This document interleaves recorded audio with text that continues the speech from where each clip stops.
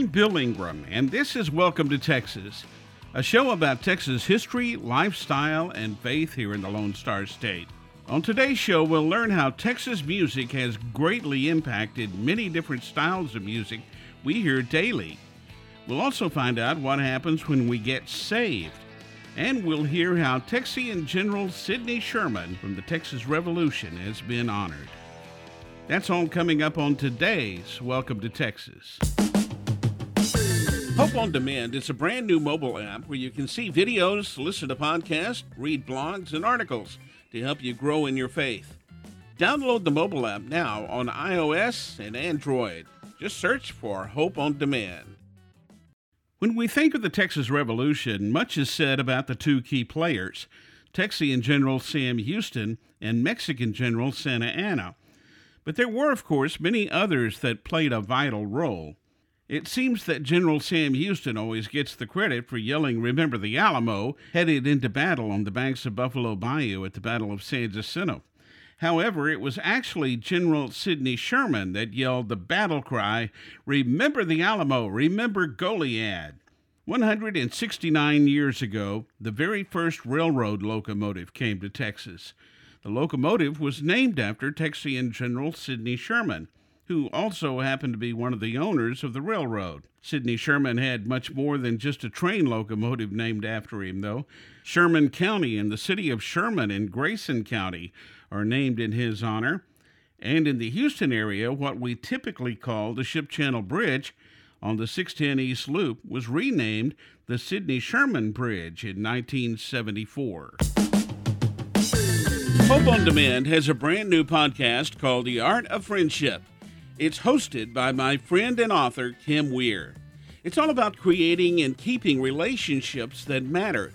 Look for it now wherever you listen to podcasts. Just search for The Art of Friendship. I guess because of where I work, a Christian radio station in Houston, Texas, I'm always getting questions on faith. Please understand, I'm no expert on theology. I'm just a guy who loves God and wants a good, strong relationship with Him. Someone once asked me, what happens when you get saved? Well, I can only speak from my experience, but in my case, it was like my spirit came to life. I had never felt that before. I didn't get saved until I was 40 years old, and it was like my spirit had never been present in me before. Jesus lives in me now, and I feel more alive than ever. In Romans 8, verses 10 and 11, it says, "But if Christ is in you, then even though your body is subject to death because of sin, the Spirit gives life because of righteousness. And if the Spirit of Him who raised Jesus from the dead is living in you, He who raised Christ from the dead will also give life to your mortal bodies because of His Spirit who lives in you." You may wonder why it's important to get saved. Well, the Bible is clear that if we're not saved, we're lost in sin. By nature, we're deserving of God's wrath. We need to be saved because we're spiritually dead. Jesus paid the price on the cross for each and every one of us. The Bible is also clear that unless we accept Jesus Christ as our Lord and Savior, our spirit will serve an eternal sentence in hell. Eternity is a long time, my friend. The good news is that Jesus has already paid the price for us. All we have to do is accept Him as Lord and Savior. In Romans 10:9, it says, "Because if you confess with your mouth that Jesus is Lord and believe in your heart that God raised Him from the dead, you will be saved." And in John 14:6, it says, Jesus said to him, "I am the way and the truth and the life. No one comes to the Father except through me." Hope on Demand has a podcast called Anything But Quiet Time. It's hosted by my good friends Rochelle and Carter. Each week they have fun and insightful conversation about what they're learning in their quiet time. You can download it now wherever you listen to podcasts. Just search for Anything But Quiet Time. Texas is a proud state, and music is just one way Texans have influenced the world.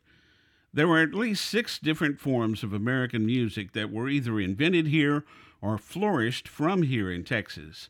Look at the success of Lubbock native Buddy Holly. He certainly influenced what became rock and roll, along with Janis Joplin, Steve Miller, all three members of ZZ Top, and many others, too. Don't forget Don Henley from the small town of Linden, Texas.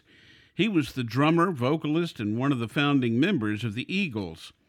He sang the lead on some of their biggest hits, One of These Nights, Best of My Love, and Hotel California, just to name a few.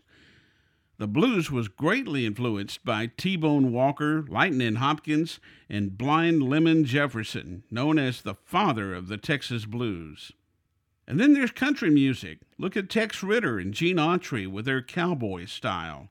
Then later on, Willie Nelson and Waylon Jennings made Luckenbach, Texas a destination with the outlaw country thing. And then how about Western Swing? Bob Wills and the Texas Playboys tops that list, and thanks to groups like Ray Benson and Asleep at the Wheel, Western Swing has stayed alive. So now when you hear your favorite song on the radio, you can take pride in knowing that what you're hearing was probably influenced in some way by a Texan.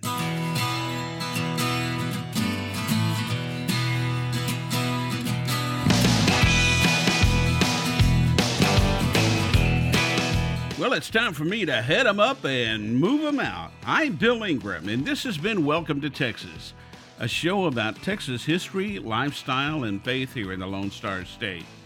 I hope you enjoyed today's show, and I hope you'll join me again for Welcome to Texas.